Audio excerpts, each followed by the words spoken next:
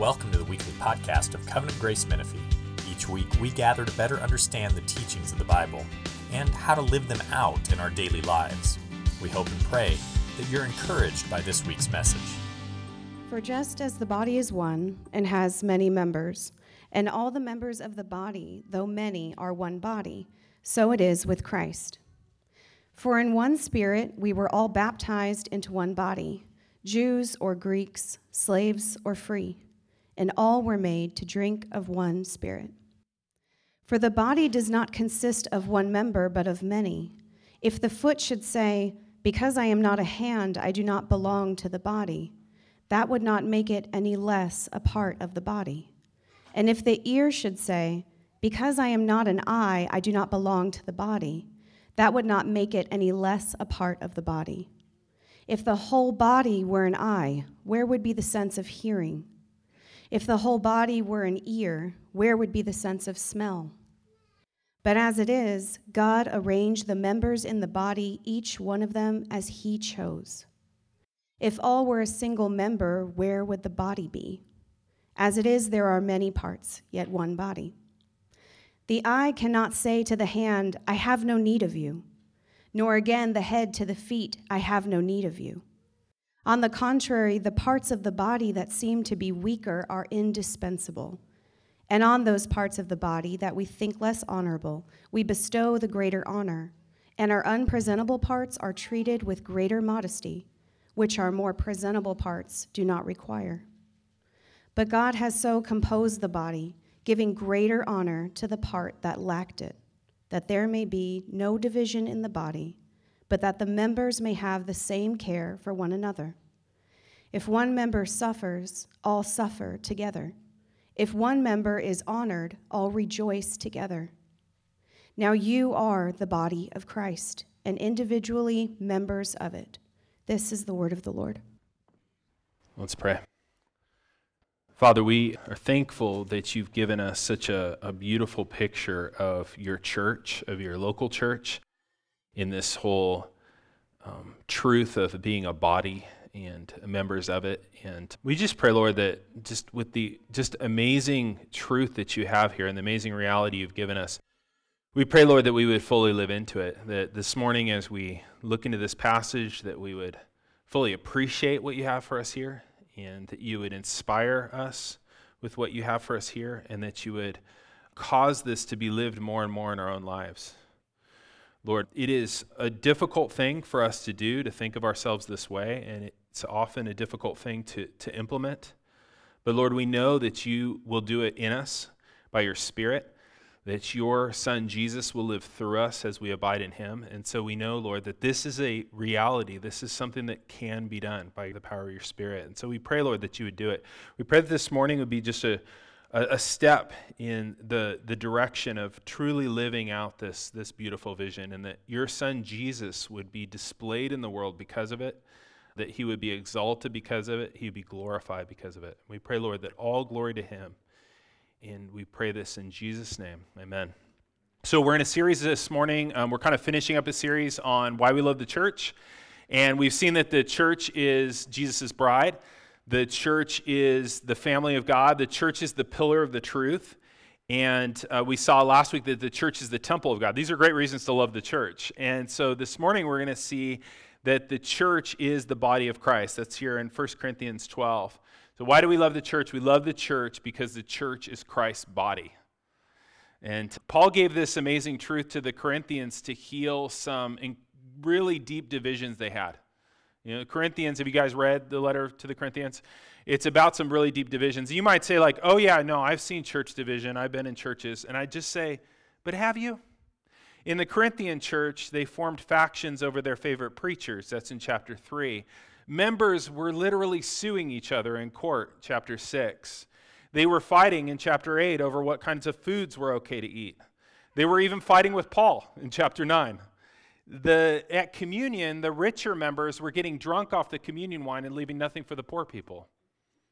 Okay? And in chapter 12, we see that they were feeling superior to one another over their gifts and despising one another. So you may have seen some church division in your time, but this is pretty epic, okay? And so as Paul is dealing with the division in this church, he's seeing just a tremendous mess. I mean, would you guys go to this church? Anyone? And be like, I'll check it out, a couple Sundays, see how it goes. Well, the reality is if you lived in Corinth during that time, you'd have no other choice. That was, Paul says in 1 Corinthians 1:2, the church of God in Corinth. And Paul addresses it. You can tell that Paul still loves the church. And to address these divisions, he brings out the theological big guns. And the theological big guns is he wants to show them that though they're very divided right now, they have a common union in Christ. Take a look at verse 12. For just as the body is one and has many members, and all the members of the body, though many, are one body, so it is with Christ. For in one Spirit we were all baptized into one body, Jew or Greek, slave or free, all were made to drink of one Spirit. So what he does, this very divided group of people, is to show them that the church is the body of Christ. And this is a common metaphor in our day, talking about a group of people as being a body. It was a common metaphor back then. A city-state might be a body of people, a body politic, something like that. But Paul is actually not using the body here technically as a metaphor. He's saying they actually are a body. They actually are a body. And what's interesting is he's not just saying they're a body of believers. That would be one thing. He's saying they're the body of Christ.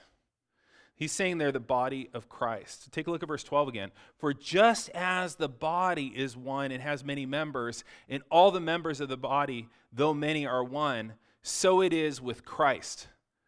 There's an interesting thing that happens in that verse. Look at it again. It says, though the body is one and there's many members, and though there are many, they are one, so it is with, what would you expect him to say next? So it is with the church, is what you'd expect him to say. But what does he say? So it is with Christ. The church is Christ's body on earth. Christ has a body in heaven, a physical body. He's resurrected and then he ascended into heaven. He's reigning physically in heaven, but he has a spiritual body on earth. So why do we love the church? We love the church because the church is Christ's body. And you might say, well, how can this be? How can we be so identified with Christ as to be called his body?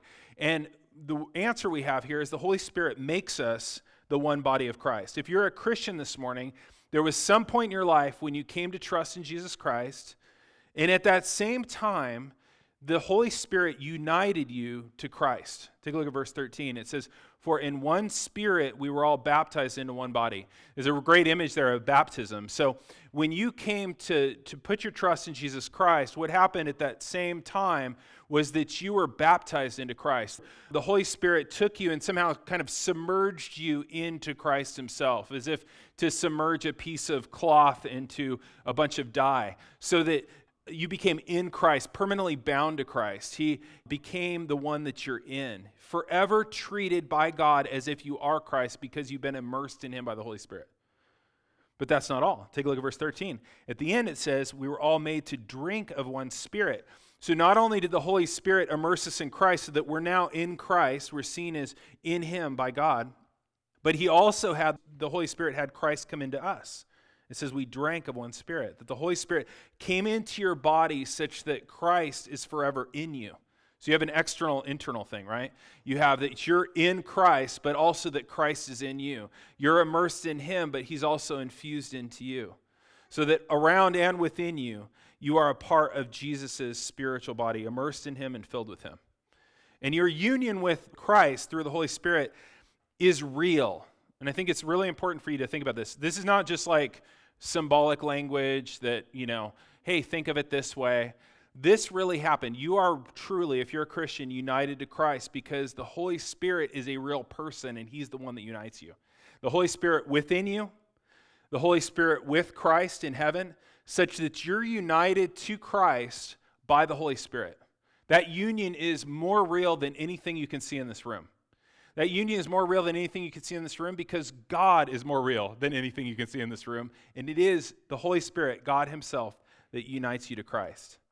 And here's the thing, guys.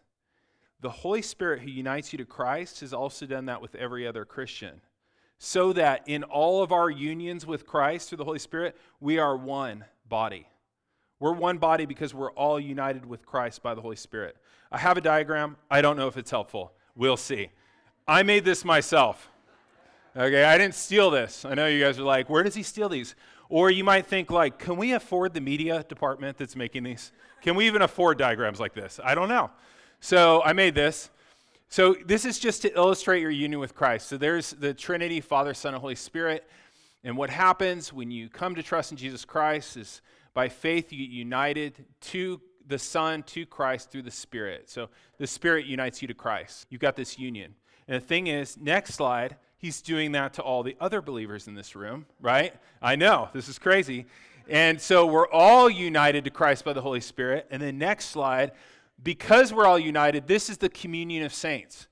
That you all are united to one another by the Holy Spirit because you're all united to Christ by the Holy Spirit. That's what we call, like in the Apostles' Creed, when it says, I believe in the communion of the saints. That's the communion of saints. That we have all a union with Christ by the Spirit, if you're a believer, and that union is a union we all share. It's a co-union. It's a communion of the saints. All believers around the world, all throughout history, we're bound together by the Holy Spirit because we're all bound to Christ by the Spirit. And that's why Paul can use that shocking shorthand in verse 12 when he says, for just as the body is one and has many members, and all the members of the body, though many, are one body, so it is with Christ, that we're united in him together. So why do we love the church? We love the church because the church is Christ's body, his spiritual body on earth. And by the way, that is the only solution to our culture's divisions. Our culture's divisions over race and class and all these things are only actually solved by union with Christ. You can see that in verse 13. For in one Spirit we were all baptized into one body, Jew or Greek, slave or free. All were made to drink of one Spirit. This is the only solution. We think about our culture, so divided, so polarized, seems to get worse every year. The only real solution to the disunity, not just in the church, but in the world, is union with Christ. This is the actual only solution. We see it in the first century. He's bringing this up because that was happening in Corinth. You had Jews and Gentiles, natural enemies, people that hated each other vigorously. And yet, because they were in Christ together, they were one. Or you have slaves and free, different levels of societal class that would be naturally have nothing to do with each other, but they were united as one. Union with Christ is the only solution to all of our divisions. And I know that for a fact because I've seen the future. The future is in Revelation 7. And this is what it says. After this I looked, and behold, a multitude that no one could number from every nation and all tribes and peoples and languages standing before the throne and before the Lamb, clothed in white robes, with palm branches in their hands, crying out with a loud voice, salvation belongs to our God who sits on the throne forever. We know that Christ is the one who will unite all races, all classes, all divisions, and heal them all, because we can actually see the future in Revelation 7. This is going to happen. And guys, any other thing is a Band-Aid. Any other thing won't last. Union with Christ is the only thing that brings people together forever. Union with Christ is the only thing that heals the divisions here. Union with Christ is the only thing that heals the divisions in your marriage, in your family. Why do we love the church? Because the church is Christ's body, right? So that's a reality. That's something you have. If you're a Christian, if you're trusting in Christ, maybe you've been Christian for just a few days, few weeks, few years, that's a reality. You are members, like the diagram, that wonderful diagram. You are members of Christ no matter what. But guys, that has to be lived out, as we read 1 Corinthians 12, that has to be lived out as a member of a particular body.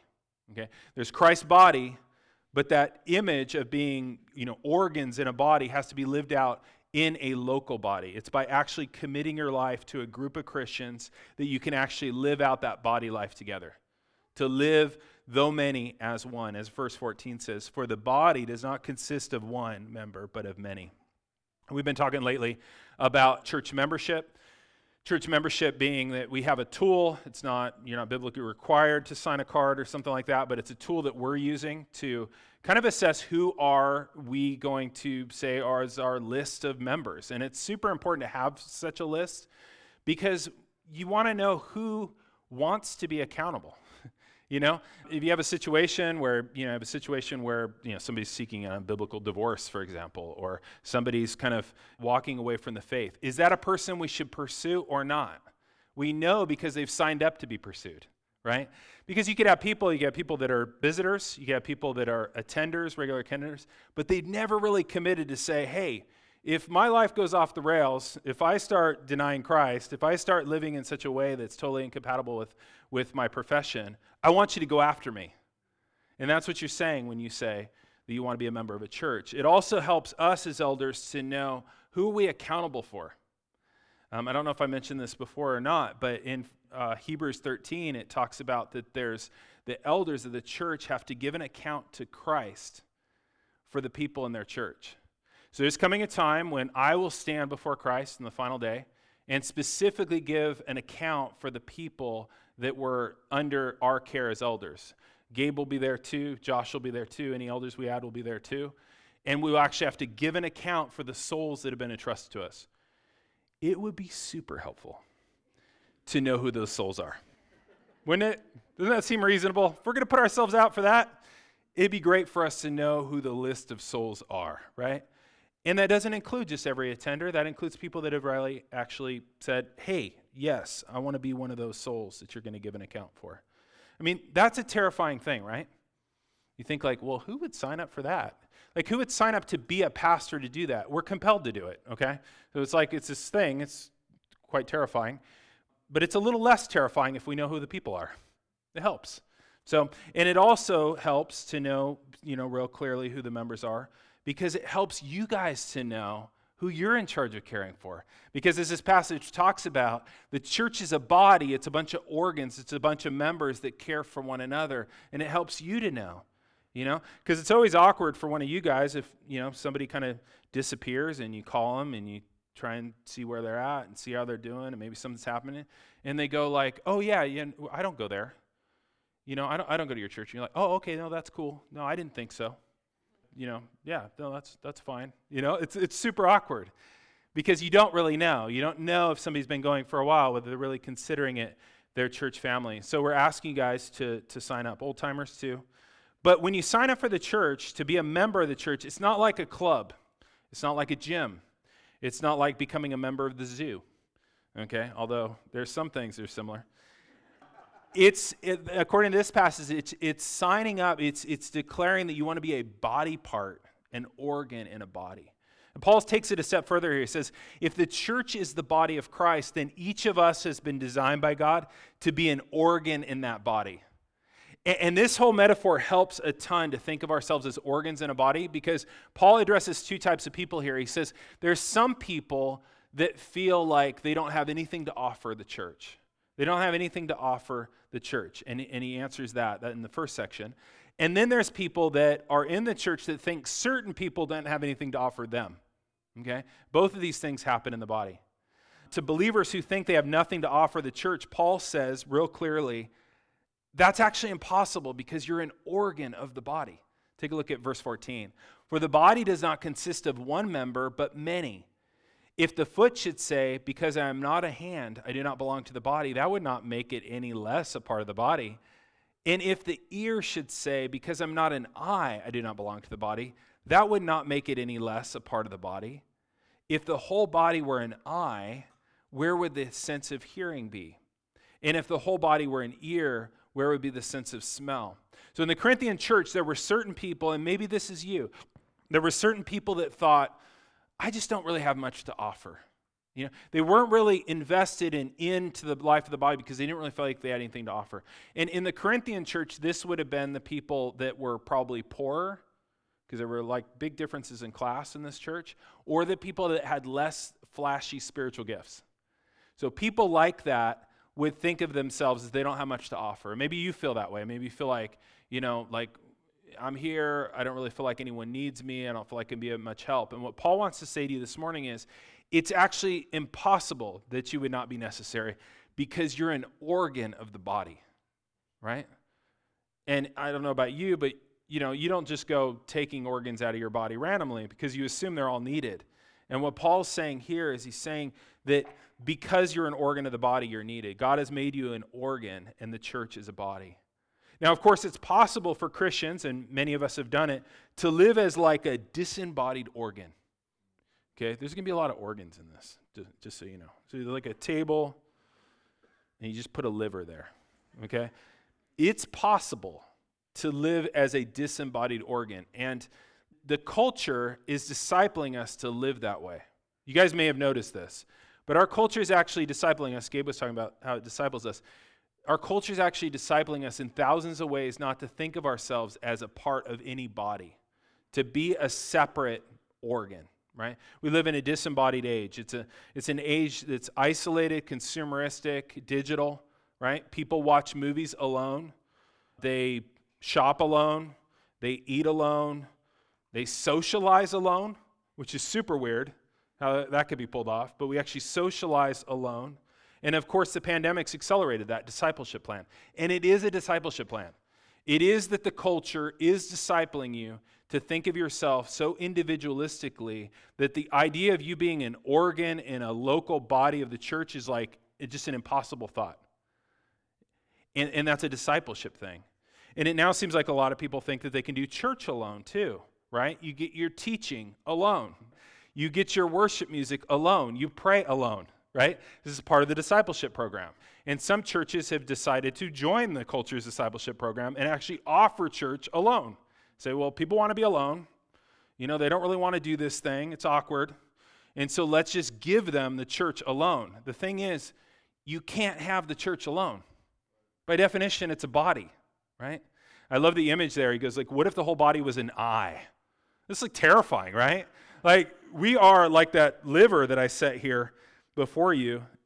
We're like a monstrosity by ourselves, right? An eye by itself is a really creepy thing. And that's what we become, guys. As we live disembodied apart from the church, we change. And we get real weird. And some of you guys know people like that. You'll talk to a Christian and you start hearing their theology and you start hearing like what they're thinking. And you're like, how long have you been alone? Like, you've gotten real strange, right? Because we're all a little strange, but we get together and other Christians will be like, bro, that's strange. That's not in the Bible. And we're like, oh, it's not in the Bible? No. It's very helpful to be a part of the body, right? But if you're that organ disembodied, if you're just that eye out there, like all red in the eye, just a big eye by yourself, we become monstrosities, right? And so the culture is discipling us to do that. It's discipling us to want to be alone. And we can know that we've been fully discipled by the culture and this kind of religion of individualism when we have all the right answers for why we're doing it, right? Because this religion of individualism, it has a whole apologetics department. Like, you learn all the good reasons to defend your lifestyle, reasons that aren't the real reasons. People are like, hey, what church do you go to? Oh, I don't really go to one. Oh, why is that? Just haven't found one. Been looking. Since when? The 80s? You should have been able to find one by now, right? Or I'm just real busy right now. I'm just real busy. Or, it's just not the right season of my life right now. Or I'm an introvert. I'm always like, well, congratulations, like half the population. You act like you have some rare disease. I'm an introvert too. I'm not on Sunday, for which I have to recover. But so am I. It's like, introvert's not like free pass. Paul's not like, supposed to be an organ in the body, and I'm an introvert. He's like, oh, okay, not you, Or I'm not a morning person. Or I'm just really tired. That's how you can see that discipleship program's totally worked. You're a lone, disembodied organ. But to become an active member of the church, according to this passage, is to join it as an organ joins a body. So here you are, a kidney, God's made you a kidney, and you're put in the body, and you're connected to the vein and the artery and the ureter, and you start just like happily filtering the blood. That's what you're meant to do when you're in the body. You're just doing your filtering, right? Or you're an eye, and you get plugged into a particular body, and suddenly you're giving sight to the whole body, and the body's like, oh, this is great. We couldn't see before. Or you're a pancreas, and you get plugged in, and you just happily start just churning out insulin. And we're like, thank you. We needed that. We've had a lot of donuts this morning. But the Spirit does this. He gives each believer a spiritual gift. He gives each believer some capacity. Take a look a couple verses up to verse 4. This is a really beautiful passage, verse 4 of 1 Corinthians 12. Now there are varieties of gifts, but the same Spirit, and there are varieties of services, but the same Lord. And there are varieties of activities, but it is the same God who empowers them all. And so this is, as you're an organ functioning within this local body of the church, there's certain activities, there's certain service, there's certain gifts you've been given. Look at verse 7. To each of you who are a believer is given the manifestation of the Spirit for the common good. That's actually a perfect definition of spiritual gifts. It's actually a verse that defines what is a spiritual gift. It is a manifestation of the Spirit for the common good. Have you ever thought about it that way? That God has given you, as you gather with his people, a manifestation of the Spirit for the good of the rest of us. That's what we should be thinking. As we're on our way to church, as we're driving here, we should be thinking like, God, please give me a manifestation of the Spirit for these people. And we should be praying, Lord, have these people give me a manifestation of the Spirit. I'm coming because I want a manifestation of the Spirit. Isn't that beautiful? That's what a spiritual gift is. It's God giving that. And then on the way home, we would just pray and we'd be like, Lord, thank you for manifesting your Spirit through me to that person. When I was talking to them, I really felt like something was happening there, and I know that was you. Or on the other side, Lord, thank you so much for that manifestation of the Spirit. I can think of this person and that person where I really felt like you were speaking to me, and I know that was you. That's a Spirit-filled body with Spirit-filled organs. And it's through that full range of spiritual gifts, guys, the Spirit causes the world to see Christ. You know, thinking back to the eye, you out there is like this gigantic eye, not super attractive, not really showing Christ the way that you would as if you were plugged into a whole body. When the body comes together, we display Christ in a way we can never display alone. Certainly you display Christ alone, but there's a way in which we display him together.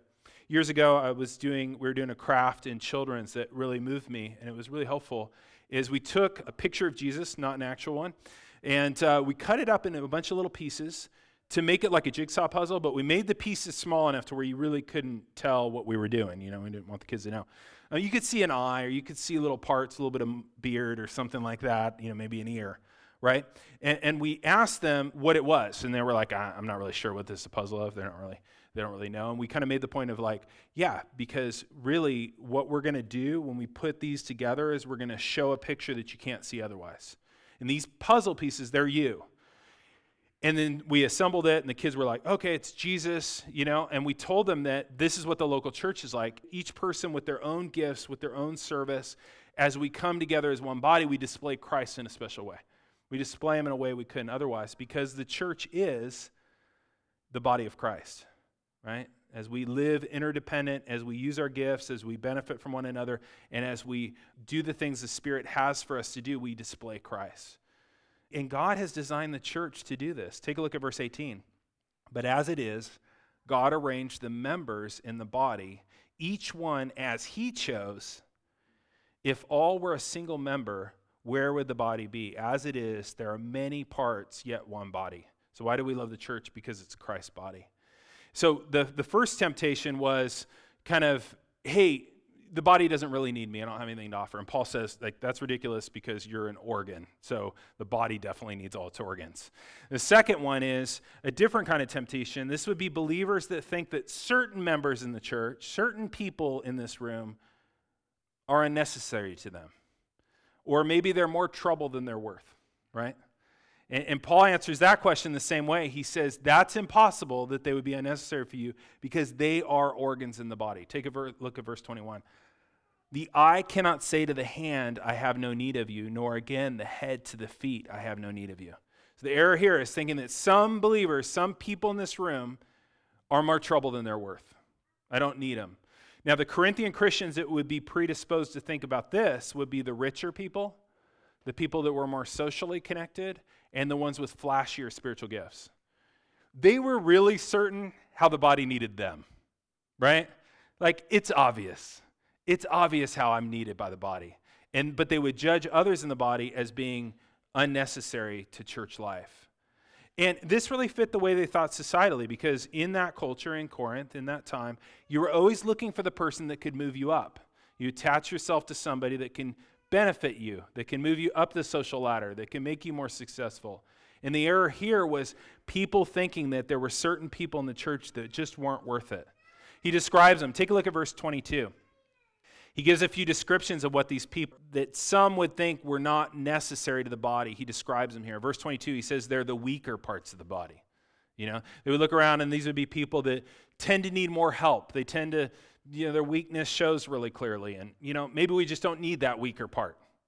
He says in verse 23 that they were the people that were less honorable. Okay, so these are people that would have lower social standing.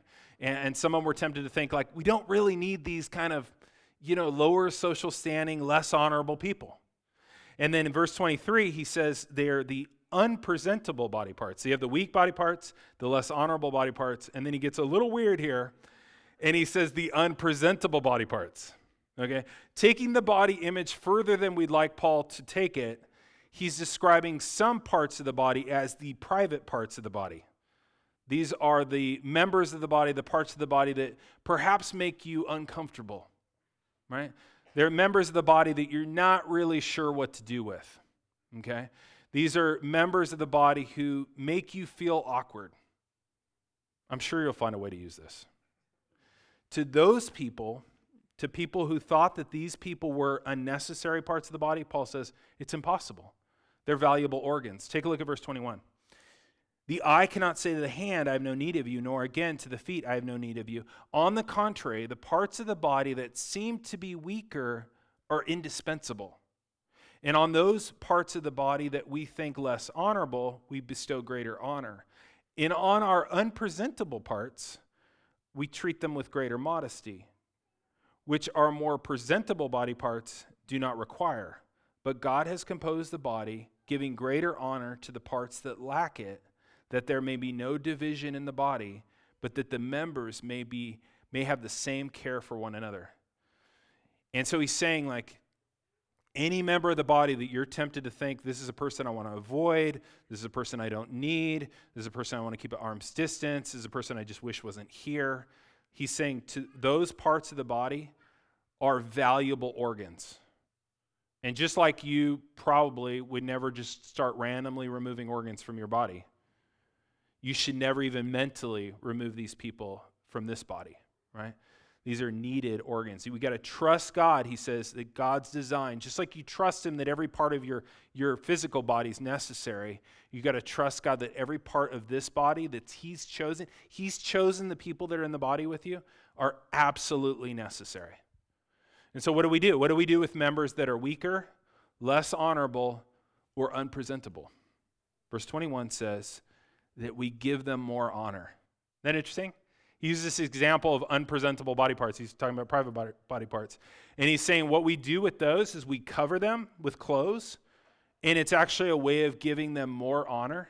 And he's saying in the church, when you come across people that you think of as weak or dishonorable or unpresentable, those are people that you want to give even more honor to.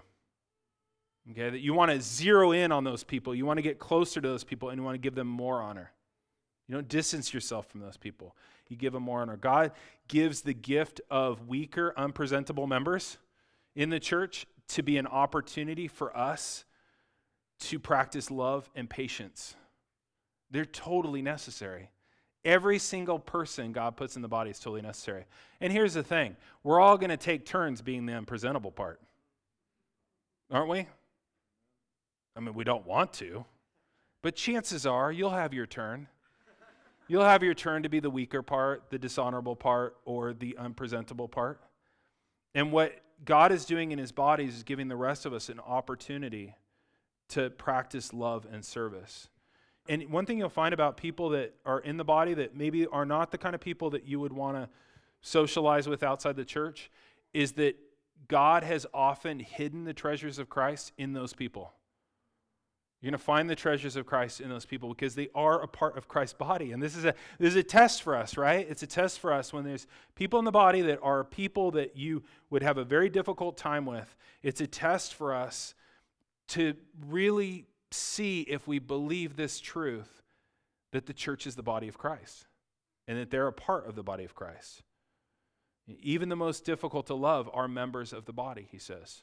Let me read it again. He says, but God has composed the body, this is verse 24, giving greater honor to the parts that lack it, that there may be no division in the body, but that the members may have, listen to this, may have the same care for one another. That would be ideal. That's what we want to see. Same care for one another. If one member suffers, all suffer. And if one member is honored, we all are honored. It's a test. It's a test of whether you really believe that the church is the body of Christ and that each member is a part of Christ, each member being a vital organ in the body. And when you believe that, you treat them, look, verse 24, I love how it says, with the same care. This is a convicting thing, right? Think about that. Think about whether you are giving the same honor and care to everyone in the body. It's a great test. You could start by learning their names, right? We do Name Tag Sunday. This is actually for a reason. It's amazing to me how we can often worship in a room this size, very small room, for years and not know other people's names. That'd be a great place to start, right? You know their names. You could pray for them. There's other ways you could get to know them. You could show them honor. But we love every member like they are Christ when we give them the same care. And their suffering is our suffering, and their joy is our joy. And the reason why their suffering is our suffering and their joy is our joy is because we share the same spiritual nervous system, right? We're really a body. We share the same spiritual nervous system. There's this thing in veterinary medicine. I'm a veterinarian. I'm a horse vet. I'm going to give you a dog example. That doesn't mean I'm going to treat your dogs, because I'm not. Horses only. So with dogs, they get a spinal cord injury. There's a very crude test. I don't know if they do it in human medicine. Probably not, because it sounds terrible. But you take the dog and you grab some hemostats, which are like pliers, and you put it between their toes and you clamp it. And the reason you do it is to see if they have deep pain. If they don't experience deep pain from that, then they have a very serious spinal cord injury, right? A very poor prognosis, right? That's called a deep pain test. And they should feel it. If they have a healthy attachment between their head and their legs via the spinal cord, they should feel that. Just like if I stab you in the arm, with a needle, which I'll do later, we would know you have a healthy connection between your arm and your head. Your neighbor doesn't feel it because they have no shared connection. Here's the deep pain test for us. Think about this. Can you write down several names outside your family in this church that this year you felt their pain? That's how you know you're a body, right? That's how you know you're a healthy part of the body, is that when there's pain, their joy is your joy, their pain is your pain. But are there multiple people in this room that you have this year felt their pain? Do you have spiritual nerve endings in the other people in this body? Man, this is a lot different, guys, than just having church be an event you go to or a business or something like that. This is a body. This is an organization. It's an organism. And if their pain registers in your soul, if you have spiritual nerve endings in other people in this church, that's good. That's what we're supposed to have. He says, if one member suffers, we all suffer. It shows that you've truly, living as an organ in this body. And one thing that's impressed me, guys, this year about you guys is that you guys tend to move towards the pain, which is amazing. Because the natural thing is pain is uncomfortable by definition. And when we see somebody else in pain, our natural inclination is to move away. Be like, didn't see it, right? And to move away. What's really beautiful about the body of Christ, what's really beautiful about you guys as the body of Christ, is that you guys obviously move towards the pain. You move towards the pain, you move towards the person in pain because you're one body with them. It's so evident, and it's super beautiful. I just want to make sure you guys know that so many of you I've seen pass the pain test, the deep pain test. You feel it, just like Christ does for us. Why do we love the church? Because the church is Christ's body. Every member is a vital part. Now, this might feel a little daunting. Does this feel daunting to you? If this is what it means to be the church together, if this is what it means to be members of one body, to some of you, this is going to feel really daunting. You're going to be like, this seems like a huge commitment. And it is. And you might say, this seems impossible. And it is. Because if you were to really live like this, you would be living Jesus' life for one another, right? And that's not something we can do. What does Jesus say? How is Jesus a perfect picture of this? Let's think about how this kind of life would have to be Jesus' life, which we have, by the way. We don't have it within ourselves, but we can have his life through us. Let's think about how his life really models this. Consider how Jesus did not isolate himself from us, but united himself to us. Think about Jesus. Think about his, before the incarnation, the Son's unique glory, in heaven, ruling, and that he would sacrifice himself, that he would leave his glorious home to unite himself to people he has nothing in common with. Isn't that amazing? Think of how he left his glorious home and his comforts, and he became united with us by becoming a real human being. This is the crazy thing. So the Son of God, who never had a body before the incarnation, now forever has a body because he's united himself to us. Isn't that amazing? You think, how can this even be? That the Son of God never had a body before the incarnation and now permanently has a body. It says in Colossians that all the fullness of God, present tense, dwells in bodily form in heaven, that he still is bound to us as a human. Think of the way he united himself to our sin and bore it on the cross, that he didn't isolate himself but united with us such that he took our sin upon himself and bore it on the cross. Think of how Jesus united himself to our poverty, that because he's united himself to us, we have all of his riches, all of his righteousness. And even now, guys, Jesus is united to us in worship. As Josh was sharing from the Psalms this morning, that he worships among us and he's not ashamed to call us brothers and sisters. Jesus is united with us in that way. Jesus has beautifully said yes to living as one body with us. Consider how Jesus does not exclude us, even though we are very often weak and unpresentable. Any of you? Any of you often weak and unpresentable? Right, okay, good. Someone were raising their hands. That's good, that's good. Yeah, Jesus does not exclude us, who are his people, united to him. He does not exclude us, even when we are weak and unpresentable. Even now as our high priest, Jesus never says to us in our weakness and unpresentableness, I have no need of you. He never says that. Isn't that amazing? We sin, we fall into the same sin, we keep bringing that sin to him, we keep confessing our sin. There's never a moment where Jesus says, I have no need of you anymore. Isn't that amazing? Even though he does have no need of us. Do you realize that? He literally has no need of us. And yet he never says, I have no need of you, because he has made us a part of his own body. He is united to us and will never give us up. We, being the most unpresentable parts, have been given the great honor of being a part of his glorious body. Consider how Jesus has passed the pain test, right? Think about the pain test. Has Jesus passed the pain test, that he's united with us? Yes, Jesus doesn't just suffer with us, he has suffered for us. It says in Isaiah 53, surely he has borne our sorrows and carried our griefs. And not just the ones we experience in life, but the suffering that we deserve because of our sin. On the cross, Jesus took all our sufferings that we deserve and gives us all his joys. And what's really great about this life of Jesus, when we think about church membership, that seems daunting. These seem overwhelming. This seems like something we can't do. And we can't. But Jesus has.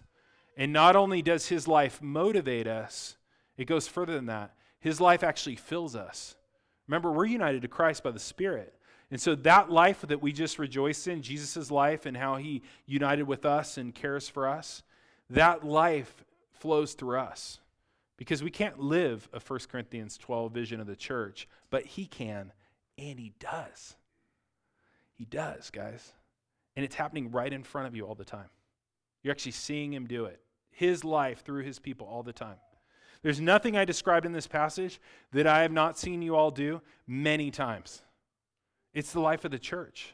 This is how the church works. People ask okay, well, how does this work? How do you guys do this?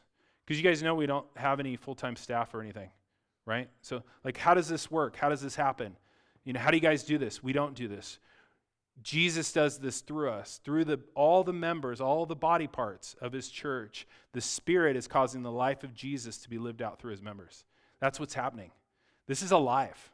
The church is not an organization, it's an organism. This is Christ's life flowing through his people. Verse 27 says, for you are the body of Christ and individually members of it. And so I would just plead with you, give yourself to his people. Fully give yourself to his people. Turn your back on the discipleship of the culture.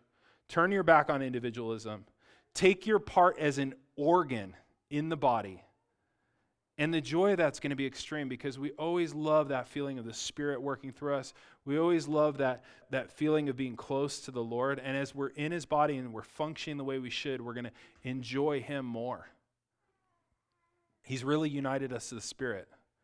And what's amazing is you think like about, okay, well, how do I plug in? And, there's some complications to that, of course, socially to try and push yourself to do that. But what's really cool is that connecting into the body, the wiring's already there.